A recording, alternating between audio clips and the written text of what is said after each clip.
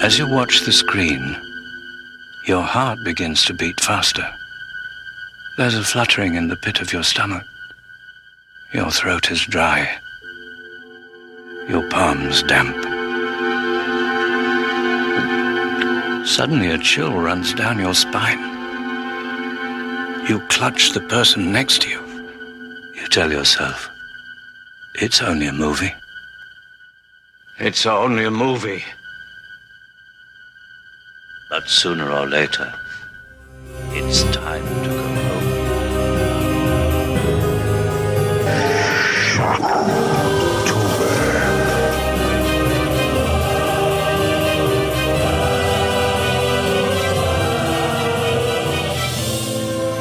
Welcome to Filmstroke. I'm Jay.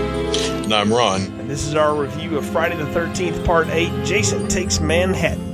Starring Jensen Daggett, Scott Reeves, Barbara Bingham, Peter Mark Richmond, V.C. Dupree, Kelly Hu, and Kane Hodder. Directed by Rob Hedden.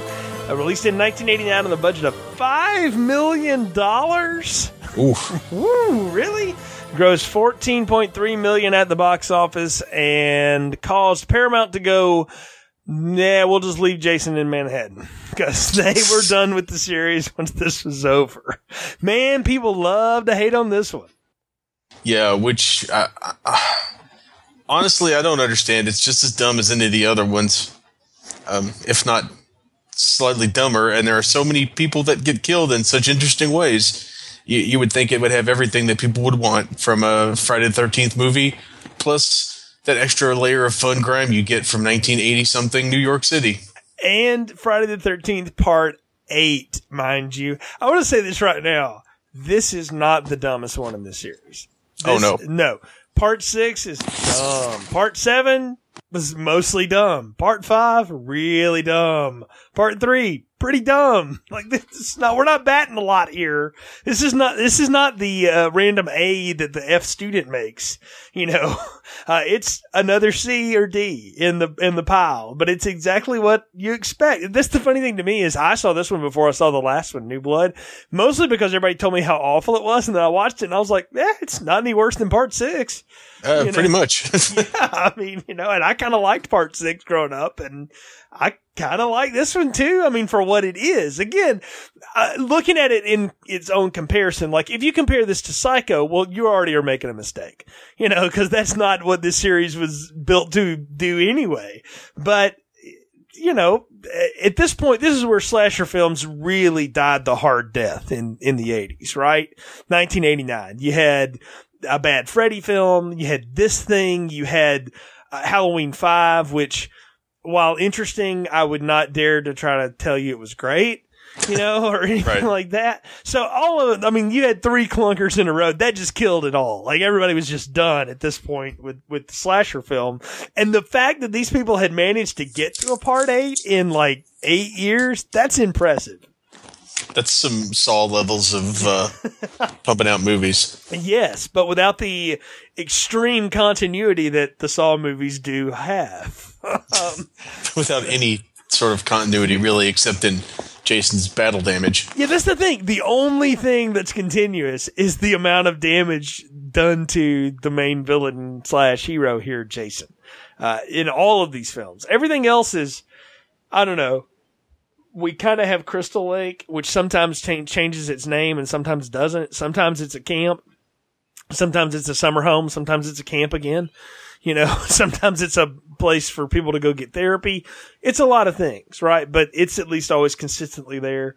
And then what has become, I guess, paramount for this in the last 5, sessions of it are all of the over-the-top random kills of people that are just set up to be killed. Do you think people hate this one the most because it's the one that's trying to be funniest? I don't know why they would and then give Part 6 a pass. Because Part 6 is intentionally trying to be funny too, and people love that one. But they hate this one. The biggest complaint I always hear about it is it's called Jason Takes Manhattan, and he's barely ever in Manhattan. And I'm like, okay, that's fair. That's a fair criticism of it. But if you really expected them to spend the kind of money it would have taken to go to New York and shoot, Jason going around killing things that were, quintessentially New York, well, what would have been the point of that either? it's Jason takes a long ride to get to Manhattan is really what happens. I mean, they already had to bump the budget up to $5 million, presumably just to shoot that one shot in Times Square. $5 million. That's the part that I can't get. I'm like, at no point have you guys spent the kind of money and I don't know where it is in this one either, man. I mean, the sets all look the same. I don't get it. Maybe they bought an actual yacht. Maybe they couldn't rent it. They had to buy it. You know, it's like that Jack Ryan movie where it's like $2 million, for the helicopter. What's the deposit on the rental? $2 million. So maybe that was it. I don't know. But, this one though does have a lot of hate for it, but maybe it's justified. Maybe it's not. I guess we'll get into it as we go, but is there a plot? Can you give us a summary, Ron? Sure. So, after a couple getting it on a yacht parked in Crystal Lake inadvertently revived Jason with a power line, the hockey masked and ever-deformed killer hitches a ride with a bunch of teenagers and their teacher on a slow boat for a senior trip from Crystal Lake to the Big Apple. He stalks and kills several of them before they arrive in the city that never sleeps, where he dispatches with others and even encounters a few locals. Final girl Rennie and her beau Sean are chased by Jason until they trap him in the sewer and flood him with toxic waste, which somehow boils Jason down to his little boy form, allowing them to escape into the night. Well, you had me up into that last sentence. I was following you. What happens at the end? I guess we'll have to talk about it in detail, because if I was confused about the last ending and how that went down, I can't wait to hear your theory here. Because and there's no MPAA to blame now, so I don't know, because I don't know that they wanted to watch this. So, because there's a lot of stuff that gets passed here, and I'm like, you let that go, but you wouldn't let the other thing go, They have random lots of kills for sure, but it does feel like they've toned it back a little bit. Yeah, it seems like they learned from their last debacle with the MPAA and decided to kind of make it a little bit less over the top this time. Well, more over the top, but less like actually gory. Maybe so. I mean, Jason kills like 20 people in this movie almost, right? And that's really how you can talk. How we'll talk our way through it, because it doesn't take a lot of time to get to it. I mean, the longest series of story at all is that opening bit where a couple getting it on in a yacht parked in Crystal Lake revived Jason with a power line. Yeah, which is sure we'll go with that. That makes as much sense as anything else in this movie series. Well, it does keep in continuity what happens at the end of Part 7, or if you want to write Part 7 out, it's just what happened at the end of Part 6. Either way, he's still stuck at the bottom of the lake, waiting for the Jaws 2 power line to wake him up.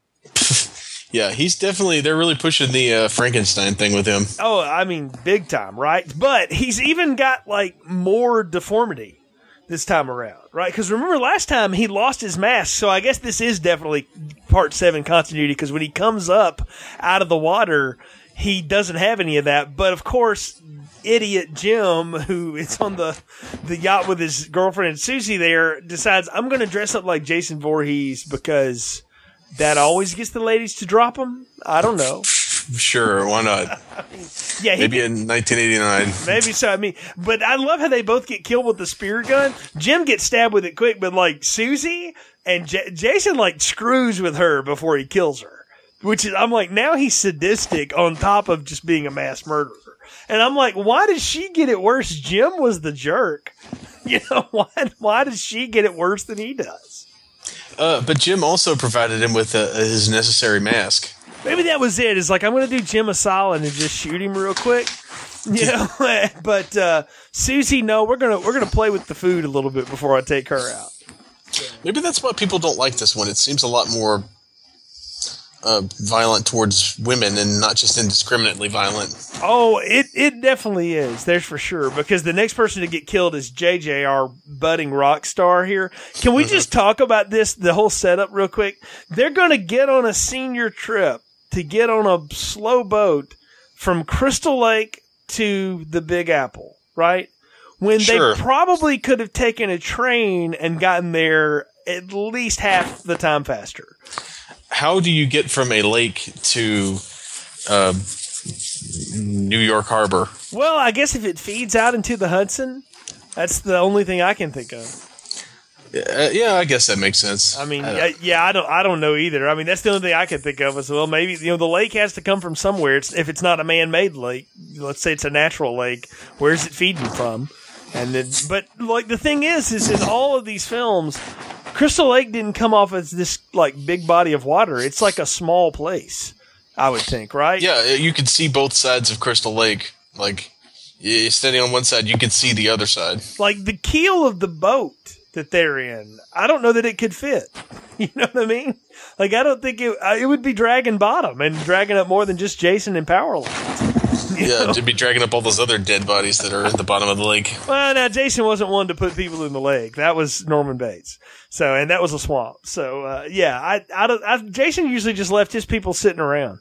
You know, he let his meat spoil. He wasn't into keeping it in the water. The only thing else in the water is, I guess, his ghost boy form or his mother. I don't know. If you watch part 3, his mother was in the lake. But yeah, I don't know. That's the whole setup, though, is the senior trip with Dr. Smith from Lost in Space, right? That's who that was, right? And a bunch of teenagers. Did y'all do senior trip when you graduated? And certainly not organized by anybody at the school. We didn't do that. No, we didn't do anything like that, for sure. Yeah, no. But we get our random group of people here, and the first of which we'll meet to get killed is JJ, the guitar-playing girl who likes to shoot videos of herself plugged into an amplifier that also has a Walkman plugged into it so she can play along with, right? And her playing with it. Now, that actually exists, being a guitar player. I knew that you could do that. You could buy something where you plug your stereo into your amp and play along with it. It's actually a good practice technique. So, but why would you bring that on the boat with you to shoot your breakthrough music video of somebody else's song? Because you've got that whole dance floor on the boat, I guess, for the 8 people that are taking this senior trip. It seems like these 8 people, like, well, you know what? We have talked about there's not a lot of people in this town. That's probably the graduating class. You know, right there. That's probably all that's left at this point. Well, congrats to the 8 of you who made it. We don't know how. You must have had no social life whatsoever. So, or your parents were super strict, and now they're going to let you get on a boat. In Crystal Lake, yeah.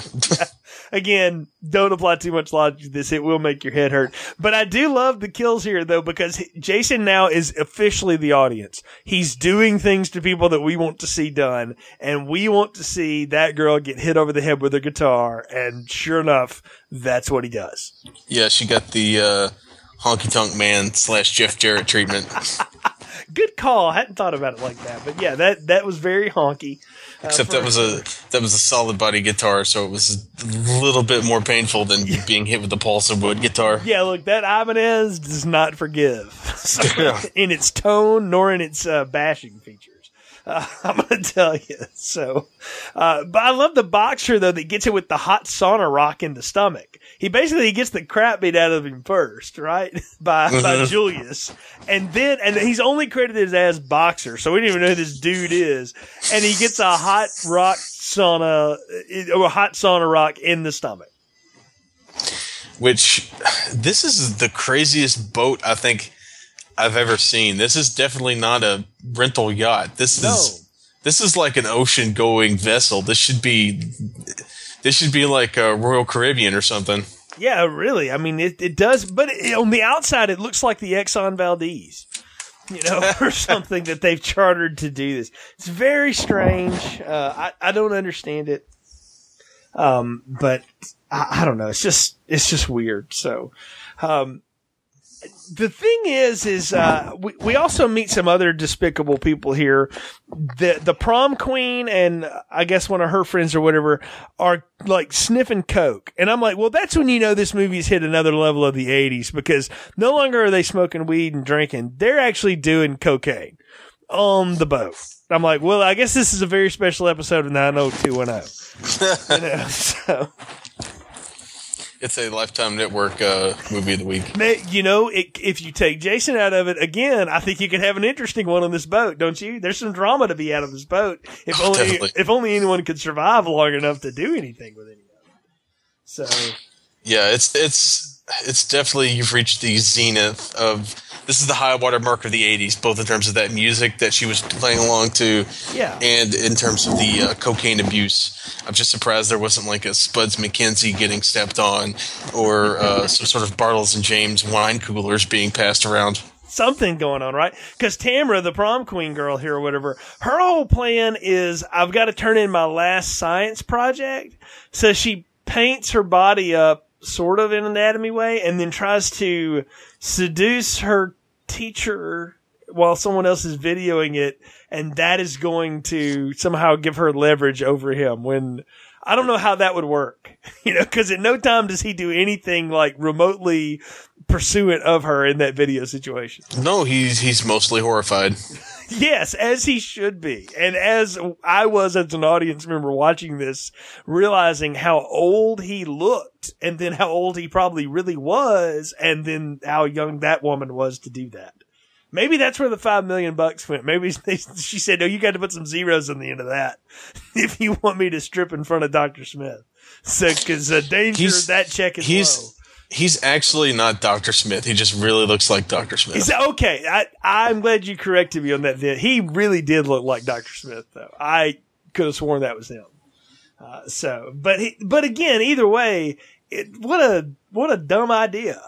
But of course it's okay because she's not around long enough to really regret that decision because Jason kills her in the shower with a mirror shard, right? Because why not?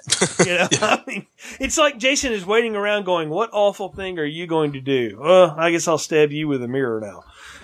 I mean, it does seem to be that arbitrary this time. It's definitely getting to be a little, the passion seems to be gone. Out of Jason. Yeah, he looked like he really enjoyed killing Guitar Girl because she deserved it playing that awful. Mm-hmm. Right? But like the slutty girl, he's like, I'm tired of killing slutty girls. It's like he's bored with that now. It's like, maybe I'll go stick another hot rock in someone. So, the thing about this movie though is it's an hour and 40 minutes long. This is a long, long boat ride, okay? And we have to go through him killing all of these people like this. And I am actually going to posit a wonder here. I wonder if Kane Hodder was bored with this after having only done it once. If he looked at this and was like, this is boring. It wouldn't surprise me. Because there are times when he does look legitimately bored.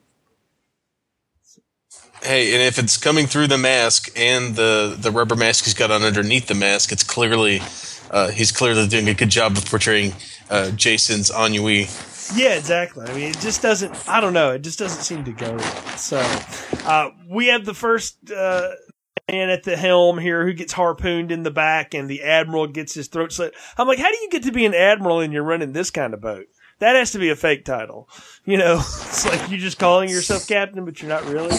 Yeah, I think he's a joke admiral. Right, but he's got the soap opera star son who he gives some sort of random compass to, is the beginning of this because he wants him to take over the helm, and the son's like, I'll just use the navigation computer, thanks, Dad. Maybe he's like a Nebraska admiral. It's like an honorary title. Maybe that could be it. So, I am speaking to a Kentucky colonel.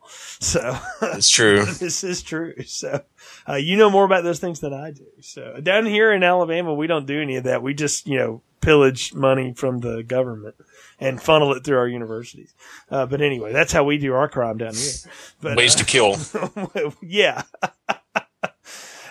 It's funny that we're talking about that and we're not talking about this movie. I think it says a lot, actually. So, the sort of Samoan girl that was doing cocaine, I like her death on the dance floor, because I want to know how Jason caught up to her. I actually wrote in my notes, did he teleport to that point? Because she's like dancing and then all of a sudden she's getting choke slammed. He learned some tricks from the girl in part 7. I again contend that he teleported in that movie too, between two of the kills. So he seems to do it either that or there's some more bad editing going on. I don't know. A little from column A, a little from column B. Yeah, a little bit of both of these, right? So the point is Jason is doing the pick off on the boat, right? And I will tell you, it is standard just picking people off left, right. But there's about 20 minutes of this here where I'm like, well, this movie is efficient. You know, I'm like, man, this is going to be fast. I really thought this movie was going to go by quick. The funny thing is this one's nearly 20 minutes, or is, almost 20 minutes longer than the last one, but it feels quicker to me. Maybe it's because the kills are closer together. Maybe, or maybe it's just because it's not as badly edited. Yeah, I do feel that that does play into this one's favor, is that they're not doing things that are going to get cut to pieces so badly here, and so they're moving forward at a brisk pace, even though there's a lot of people for Jason to kill here before they get to New York. Yeah, it's definitely a high body count for what feels. It doesn't feel like there are as many people on this boat as there apparently are. Yeah, there's like this boat feels deserted most of the time. I think there are more people on the boat, and the thing is, the friggin' boat goes down halfway through it. Like, that's the part I did not remember. There was a picture of the Titanic on the wall, right? Which I guess is this movie's idea of foreshadowing. But Jason sinks the boat. That is impressive. Yeah, it's a whole new level of. We've seen him throw people through windows. We've seen him disable cars, and now he's moved up to destroying boats. I mean, I think it's like Jason just decided, I whack these people all one at a time. They're stupid. But why don't I see if I can up the game a little bit here, Mommy? I think I'm going to blow the hole in the. Look, it takes a lot to sink a big boat like this. They're actually built to take on a lot of water. You have to hit it with an iceberg. You have to bomb it. You have to do something. I'm not even really sure how exactly he sinks the boat. Are you? Did you? I think the explosion is what does it. Is the thing where he throws the guy into the electrical panel? Is that what it does? And that starts the fire, and I think the fire gets to the fuel tank. Maybe that's it. Okay, so that makes total sense. So he sets up like a Rube Goldberg for it then, because for those things to happen, he has to have them in place together. Yeah, he Final Destinations. The boat 20 years ahead of Final Destination being a thing. If only Mary Elizabeth Winstead was there, and John Goodman too, just for fun, to be creepy and weird together. So that's the only thing that could have made this more fun. But I love that they're like, well, we're on the lifeboat. Let's just go ahead and row your boat to the city. And Jason, has already hitched a ride to the other boat, Jason Bourne style, on the side of it. And now he's like, I'm just going to hang out underneath this. Maybe they won't notice they're dragging all 260 pounds of me. Yeah. I don't know how they didn't notice that kind of drag, because that's a large man. They're hanging from the bottom of their boat. I know. At some point, Sean's got to be rowing going, man, somebody left the anchor down or something. So it's like, God, I'm looking at all y'all. You ain't that big. What's going on? Nobody bothers to look at the rope that's trailing behind them, held taut. No, I guess. The water skiing Jason. Yeah, that would have only been cooler if it had an outboard and he was water skiing behind there. And they just kept going thinking, well, as long as he's out there, he's not up here. That's true. Well, he kept saying, go faster, so... Or waving his hands in the international symbol for go faster, so he was probably having a good time. Maybe that was it. I don't know. But I love the whole welcome to New York, and their first thing is like, yeah, let's split up. That's a good idea. Yeah. So that always works out well for everyone. So we get our poor girl here at the beginning. What did you make of our tortured English student to be here, Rennie? Because she's about to get attacked by Holmes and JoJo in the drug-filled streets of 1980s New York. But what did you make of her just as a final girl? She doesn't do a lot for me.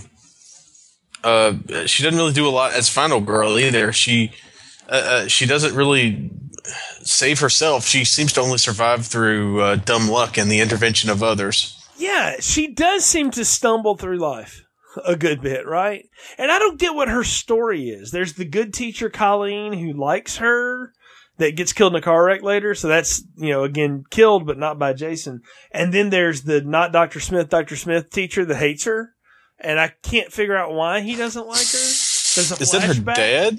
That was it. No, he's like her guardian, like uncle or something. And he throws her in the water of Crystal Lake to try to teach her how to swim because her parents are dead or something.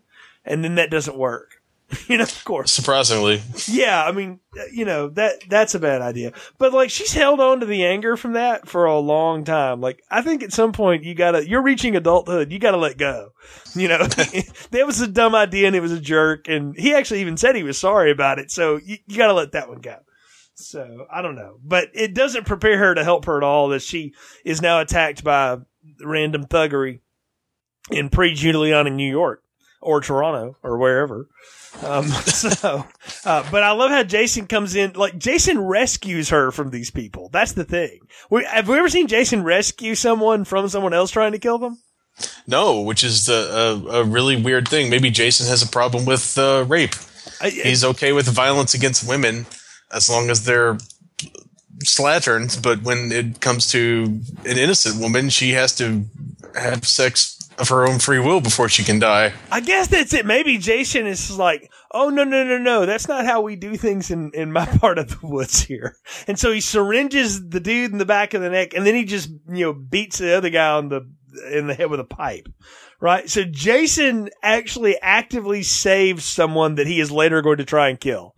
I don't remember that ever happening anywhere else or again in this series. Yeah, it's definitely a weird outlier. I think my favorite kill, though, is the next one, Julius the boxer. He gets on a rooftop and Julius doesn't just hit him a couple of times. He goes like 4 rounds into Jason, hitting him in the hockey mask. And I'm like, the hockey mask is intended to take blunt force trauma multiple times, but go ahead. Live your dream. And not once does he go to the body. I'm like, you got to work the body punch. He does go to the body, but it's about as effective as punching him in the hockey mask. You would think, though, that it would be more effective because Jason's got to be just goo at this point after all those years underwater. Maybe the electrocution fries him. I don't know. Yeah, maybe it kind of cures him like salt pork. Yeah, there you go. Maybe it is like hitting a big, side of meat like Rocky. But it is my favorite death when Jason, one punch, knocks his head off of the building and into the trash can that then closes. I laughed and laughed at that one. Yeah, I mean, Julius has survived. He got thrown in the water earlier off the boat, so he's already proven himself to be tough. And the fact that he survived that, I was like, oh, I thought he was going to make it, but no, he's got to get killed. The thing is, though, is that it's not long after this we get my least favorite kill of this film, and that's where we grab the random cop and just pull him into the alley and take him out. We don't even get to see what happens to him. I'm like, well, why? What's the point of that? I don't get it. It's a really weird, out of place thing, and they also kind of do it again later on with that guy from the sanitation department that they kill for no good reason. Right? Yeah. The other guy thrown away the same way. It's just so weird. We got to talk about Colleen, the good teacher's death here, because Rennie actually kills her. If we just want to say it like that, that's her fault, right? That one's on her. Because she tries to run over a vision of child Jason or something and causes a crash where 3 people escape, but not the teacher, who dies in a fiery wreck. First off, what's with the child Jason visions? Where's that coming in? Rennie's not psychic, is she? I don't think so. I think it's just from her swimming lessons. Well, that's the thing. Yeah, are we to believe that boy Jason tried to drown her? Well, he's done it before. Well, how old is she? That happened a long time ago. He drowned in the 50s. So maybe she stayed out of the sun. I don't get it. I mean, I get what they're trying to show, but that doesn't make any sense. So, especially when everything else is apparently in continuity, but now that's not. That's why I say, I'm like, who was putting this together? Because it seems like they would write a draft of it and then come back to it 6 weeks later and forget where they had started. And they're just like, screw it, and just keep going. I mean, it's so inexplicable. Yeah, it's again, like 7, this feels like it was a different movie. For the record, part 7 of this series, not the movie 7. Right. Well, yeah. No, not the movie 7. It's nowhere near that good. But there is a head in a box. So yeah, we do what's in the box. What's in the pre-Giuliani dumpster? It's like they took another movie and just threw Jason into it like it was a Hellraiser sequel. Oh, but here's the thing, though. This was concocted at the beginning, just the idea of Jason takes Manhattan, and they wrote this story around it. This was not something else that then they shoved Jason in, whether they did that last time or not. They actually wrote this one to be this way, and it's just this incongruous. That's the part that I don't get, is someone said yes and $5 million to it. Like, yes and more money. Like, Paramount deserved to lose on this one. So for letting that get by, that is, and it still made a surprising amount of money. I know, that's the thing, is it's not like this did not go in reverse. They made money on this because people will go see anything at least once. So at least they would in 1989. Now they won't now, because why would you? Netflix exists. But,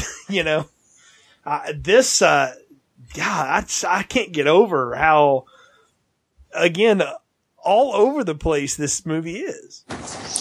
Yeah, it's really it's a mixed bag tonally too, because you've got the weird rape threat that you never got before. Right. You got the use of like heroin. And you've got the lecherous, other teacher, Charles here or whatever. His death, like, he doesn't just die. He gets drowned in a sewage barrel. Because, of course, we just leave toxic waste sitting out on the street in 1989 New York. Well, it is New York. I mean... Well, wait a minute. Ghostbusters 2 was 1989, wasn't it? Or somewhere around in there? What? Like? Yeah, I think so. Yeah. Where's the pink slime? That, Well, maybe that's why Jason reverted to child Jason form. Maybe he got covered in mood slime. That could have been it. This movie has mood slime all over it, because you're right. Tonally, it's all over the place. Because we've had several sequels now where Jason has been the reason you go to watch this or whatever. But now you have reason to actively root for him to kill people. And not just because they're annoying teenagers that are avatars of what torture you in high school. He actively kills drug rapists and the teacher that tortured another character. Yeah, he's straight up the hero of this one. Right. I mean, it's all that's left now is Rennie and Sean and Somewhere the Dog, right? I do love the subway. I thought this was the best part of the movie. I wish there was more of this. Oh yeah, this definitely is one of the highlights of the movie for me too. Just to see Jason interacting with a bunch of battle-hardened New Yorkers, so to speak. Right. Well, I mean, this is what we wanted, right? If you're going to have Jason go to the 1980s New York, you got to get him on a subway. You needed to get him in front of the, Statue of Liberty somehow, maybe throw him off of it. You needed him to do some of these things. He's got to run into some B-boys. Yes, and I love how they start talking to, and he just lifts the mask up and just flips it back down. That actually was fun. This is like the 15-minute part of the movie, though, where I'm like totally into it. I'm like, if the whole movie was this, it'd be Large Popcorn City, baby. Because this was amazing. And I feel like they wrote this first, and then they said, now how do we get there? and then they concocted the first 70 minutes. Because once they get to this point, man, I was ready to check out. I'm not gonna lie. I was like, oh, this is just bad. This is terrible. I even had to like do it in 2 different spots. But this part, I rewound to the beginning of it and started it again. I was down for the Jason in actual New York part. Yeah, this is the first half of Full Metal Jacket of the Jason movie franchise. In terms of it's the part that everyone wanted it. It's the part that everyone watches and likes the most. Exactly. It's the thing that just gets you in. I mean, you get the cook thrown in the diner mirror, which is great. The sanitation guy, again, gets hit in the head with a wrench in the shadows. Which, fun story, that cook is the guy, Ken Kurtzinger, who would go on to play Jason in Freddy vs. Jason. I did not know that was him. Well, how about that? Okay. That's him. Very cool. You know what? He's a good look because he's a big, tall dude. So, as Kane Hodder's kind of he's tall. I mean, 6'2", he's tall, but he looks like a linebacker. Ken Kurtzinger, we'll find out, is much taller. I guess probably to match Robert Englund, who's also kind of tall. Yeah. That was one of the big reasons why, Kane Hodder was not chosen because they wanted someone who was taller than Robert Englund, and they're roughly the same height. I was going to say but they're not much bigger because it's not like Robert Englund's Patrick Ewing. That's the only thing, by the way, that this Jason didn't get to do. I would have loved to have seen him like run into Bill Laimbeer, who kind of played like Jason. For the Detroit Pistons, and maybe like the Pistons were in town to play the Knicks, and like Laimbeer and Ewing are, talking trash, and then Jason walks by. That would have been great. But I guess we couldn't afford that. So or Charles Oakley bashes him with an elbow. There you go. That's also could have happened. Or John Starks talks mad trash as he drops a 3 on him. So just as long as Reggie Miller wasn't around. Spike Lee yelling at him from Brooklyn. So yeah. Crooklyn. So anyway, but yeah, that's our last kill though, is Sanitation Guy, because he does get some good exposition off. Like, you got to get out of here. They flush the toxic waste through the sewers every night at midnight, and I'm like, why? Where's it going? Is the other thing. Tromaville, New Jersey. It's gotta be, right? That's where Toxic Avenger. I'm gonna ask you now, because again, they did about 10, 15 minutes here where I've been entertained, and then I felt like they were like, and we're out of money, we gotta end this. So please explain to me in the best way that you can what your interpretation of this ending is, because I don't know. The toxic waste burned away the supernatural zombie symbiote that had attached itself to the child Jason, and it turned him back into the little deformed boy that we know and love. And that's the worst explanation possible, because I already used the one about the mood slime from Ghostbusters 2. Right. So what you're trying to say is that the toxic slime baptizes the sin away to get back to the innocent form? Sure, yeah. That sounds good. There we go. It's full immersion. So so there's only certain denominations this applies to. But if you want to go with that metaphor, I really don't. I mean, I know what I see. I don't understand how it happens. What is what I wrote down in my notes? I don't know. My wife looked at me and said, what was, I just shook my head. I said, I don't know. I said, your guess is as good as mine. I said, I don't think they know. I don't think Rob Hedden knows. I'm pretty sure, Kane Hodder doesn't know. I think they just wanted a cool ending, and you couldn't have him leap out of the toxic waste as a boy and drag someone down. I mean, you could have, but they didn't want to. Wait a minute. You just said they wanted to have a cool ending, and then they did this? That's right. Whoa, that's a bad idea. Well, they wasted all their money on that boat and to buy the fake toxic waste. Had to be. Well, maybe they got that on loan from, like, you can't do that on television, because it does have the same color. Like, it is that consistency of the slime, right? And you had to hire the Beastie Boys to play the 4 punks, so... That would have been awesome, actually. I wish, yeah. Yeah, God, that would have been a better use of Sabotage, which this was a few years before that, but they could have done No Sleep to Brooklyn as the end credit song instead of what we get, that slow jam thing. I don't know what that was. That weird and terrible slow jam, yeah. Yeah, I mean, reminded me of, like, there was a character on Young and the Restless in the 80s and early 90s who was supposed to play some kind of pop singer, and that was the kind of crap he would sing on there. Oh, wow. And stuff. And the fact that I remember that says a lot about what I watched when I was at home sick. But anyway. Clearly terrible things. And I host a podcast these days, and everyone acts surprised.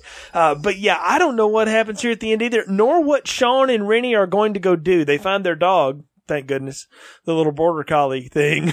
And they're like, well, we're in New York. I guess we should go catch a show. I mean, that's kind of what they go do, is they just sort of start walking toward a Coca-Cola sign. They go to Times Square to catch some hardcore porn. I guess, yeah, in 1989, that would have been about what was there. It was before Disney took over, right? So, or possibly Cats.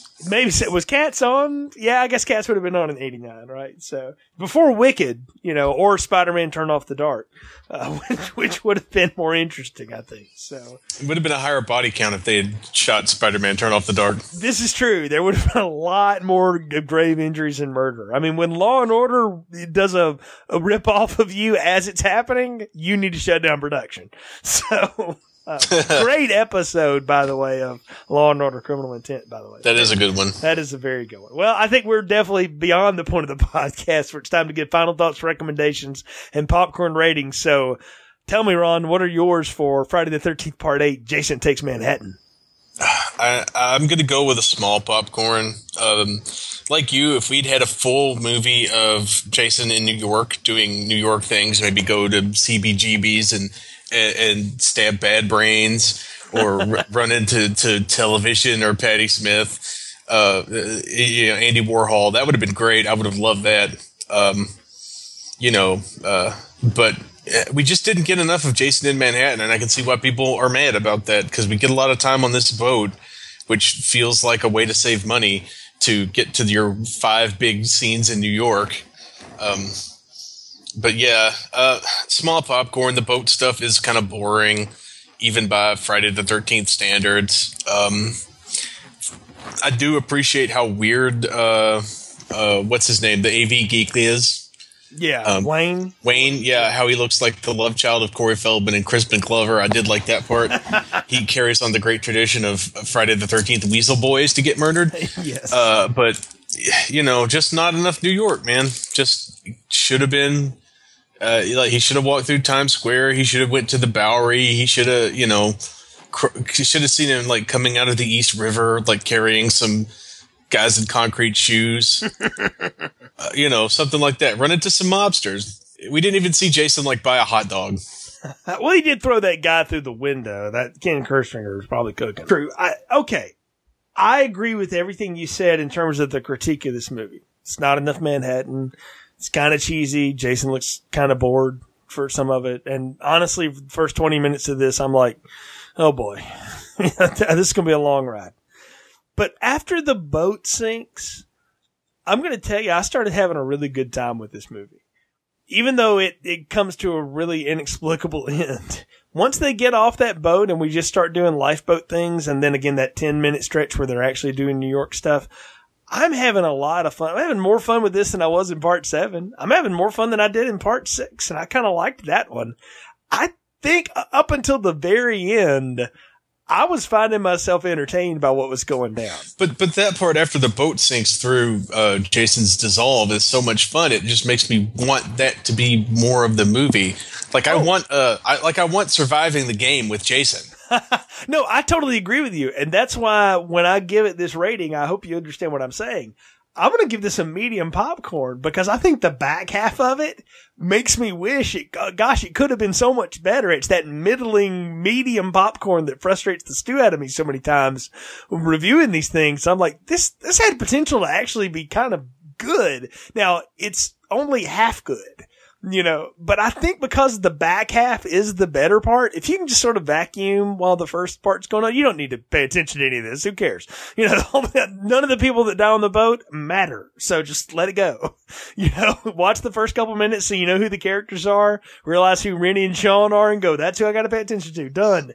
Then hit fast forward until the boat sinks. Well, no, just let it play. And like I said, vacuum, do your silver, whatever you do. Look up when they're screaming, Exactly, right? When the boat goes down is when you need to sit down and go, okay, hold on, and just start watching. I think there's enough fun to be had in this, and I'm going to tell you now, I enjoyed it more than the last one.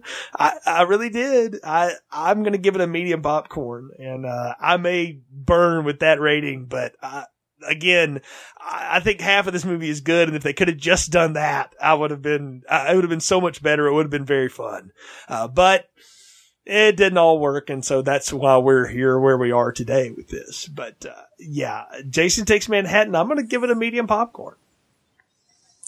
I can't argue with your logic. I just took it the other way instead of the way you did. No, and I think we both are way more fair to this than most of the podcasting and internet community for sure, that hate on this film. Again, it's part 8 of a series that was only concocted to be a money grab to begin with. If you expect more, that's on you. That's like buying a Kiss album and expecting something other than what Kiss is going to give you. There can be some entertainment in that, right? But Hot in the Shade is still Hot in the Shade. You know what I mean? It's still just Kiss songs.